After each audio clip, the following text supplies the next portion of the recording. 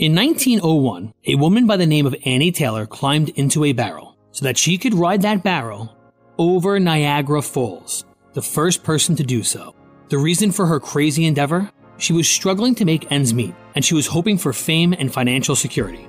It's Ryan from United Faith Mortgage, a faith and family mortgage team that tries to improve your financial outlook without having to ship you over a 170-foot waterfall.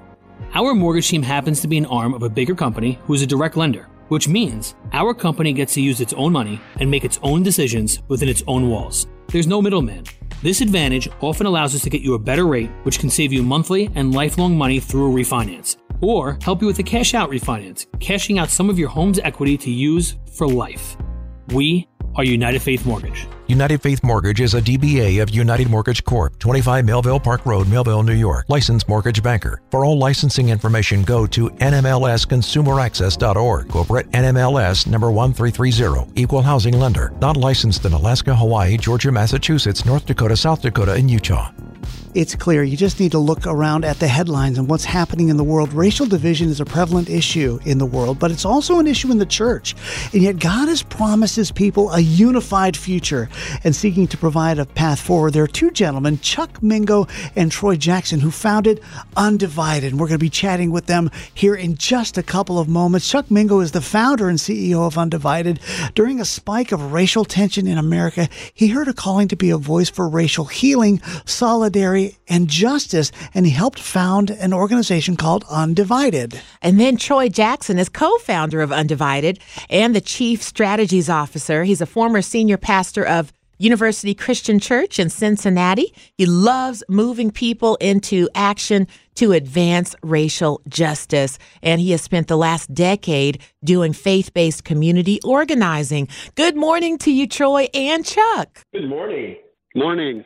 Well, it's great to have you both here with us. And I'm just wondering, Chuck, would you get us started? I'm going to ask you just the basic question. Tell us about your background and the UnDivided organization. Sure. So I grew up in Philadelphia, the city of brotherly love, and grew up there, really steeped in the Black church experience, along with other things. And then I moved through work to Cincinnati, Ohio, and I spent 10 years working for Procter & Gamble. So I was in sales and marketing roles when God had a very different calling on my life. And so I left the corporate world and became a pastor at Crossroads Church, where I'm still on the teaching team. And so that was 16 years ago. And then in 2014, I had the privilege of meeting Troy Jackson, and he and I met at a time when I was really in tension about the growing racial tension in our country. It feels like that's never not the case, sadly. And yet I just felt like the church needed a better and different response. I saw a lot of people avoiding, and I also saw in my own heart the conflict of, okay, how do we step into this space? And through the relationship with Troy and a team of people in 2015, we launched UnDivided as a ministry at Crossroads Church. And really that was a 6-week journey where we got people into diverse groups. And in those groups, we began to explore, what does God have to say about this? How do we get to where we are? How do you learn to share stories and hold space with people who are different? And then what does it look like for the church to get a sanctified imagination to not just talk about justice, but do the work of justice? And so since 2015, over 10,000 people have experienced UnDivided. In 2020, we expanded to a national organization, and we really believe that our mission is to unite and ignite people for racial healing and justice, starting in the church and then going beyond the four walls. Wow, that sounds amazing. And so, Troy, I want to come to you to continue this. The vision for UnDivided is a flow of racial healing and justice, but what does a flow of racial healing look like? Yeah, that's a great question. We really root it in the idea that the challenges of race are so deep in our history, in our culture, in our lives, sometimes even in our congregations, that we're going to need to partner with God on this. This is healing and justice are going to take partnering with the Holy Spirit. We root a lot of this in Ezekiel 47, this vision of water flowing out of a restored temple in Jerusalem, and actually fruit trees are growing on the sides of the water. They're leaves for healing of the nations. And that water actually goes into the Dead Sea, which is about as hopeless a space as possible if you want life. And we feel like we can get into despair a lot around race in this country and in the church. And the Bible says the prophet envisions the Dead Sea coming to life. and having fish like the great Mediterranean Sea. We really believe this is a death-to-life opportunity for the church and for followers of Jesus. Yes, and often we find ourselves undivided, and we want to move through that. And understanding racial justice better sometimes is a path for that. But I wanted to ask you, Chuck, what does that actually look like? And how do you even raise a conversation about this in situations where some people don't believe there is any racial injustice or racism that still exists in America today? Yeah, I think it's a really good question. And I think it's helpful for us as followers of Jesus to root our discussion of justice in the scriptures. So the word for justice in the Old Testament, mishpat, shows up 419 times in the Old Testament alone. Jesus refers to the call to justice in places like Matthew 23, where he's condemning the Pharisees for caring about tithing their mint, dill, and cumin, but neglecting what he calls the weightier matters of the law, righteousness and justice. And so I think it's important for us to understand that when the Bible describes justice, it looks at it as not just individual inequities, but systemic inequities. If you think about what Micah was writing about, prophets like Amos were writing about, they were talking about systemic inequities. So those things exist because we live in a fallen and broken world. And that is still true in our country. Have we made progress since times of, enslaved Africans? Absolutely, we've made progress.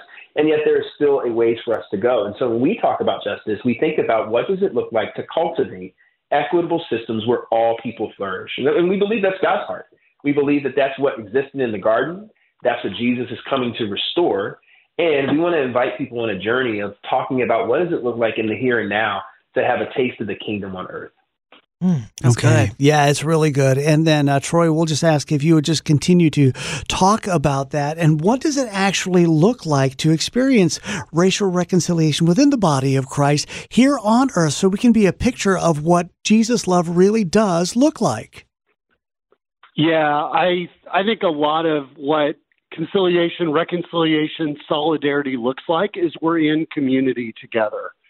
We talk a lot, and this is not something that we came up with, but boy, aren't the ecosystems deep in our world today, and particularly in this country, with algorithms that basically target messages and make our worlds and communities, while they should be bigger and more universal, and we should be benefiting from what they back in our day called the World Wide Web.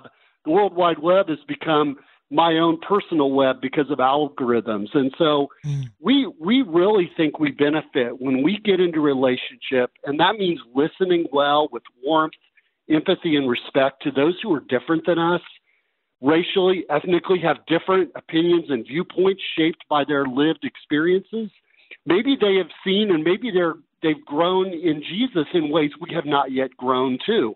How do we really sharpen one another across difference? And boy, does our world need that now. Boy, does our nation need that in divided times like 2024.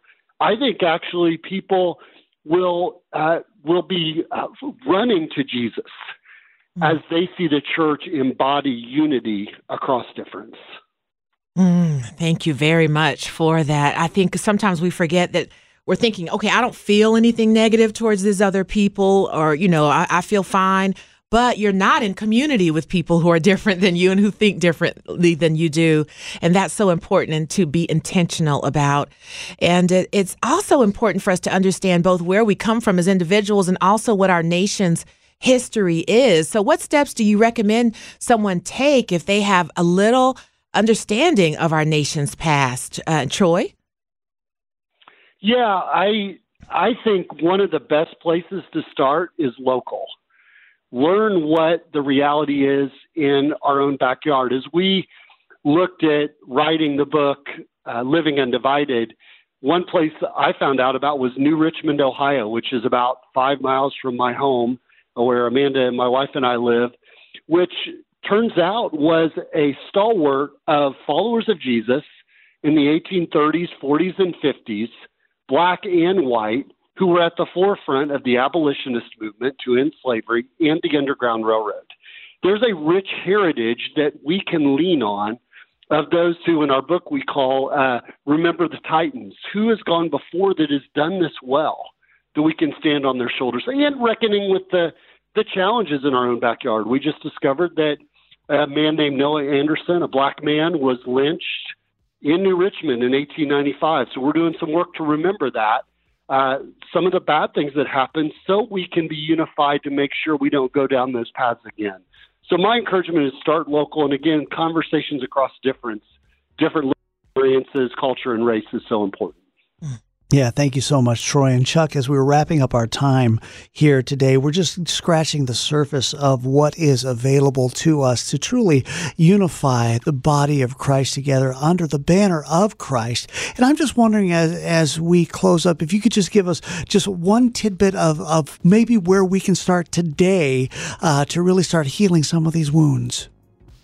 Yeah, absolutely. I mean, one of the things I would encourage anybody who's listening, we wrote this book as an invitation for people to join a community of folks at UnDivided who are doing this work together. And so we would love for you to connect with us. You can find us on the web at undivided.us, and we'd love to come alongside you in this journey. And I would say the thing that I always encourage people to do is listen for what God is saying. What is God saying to you as you listen to this interview, as you've been driving, as you've been processing, as you're at your desk, and what might God be inviting you to do next? If you could spend those times with God just asking those two questions, powerful things can happen in your life. And I encourage everyone to do that.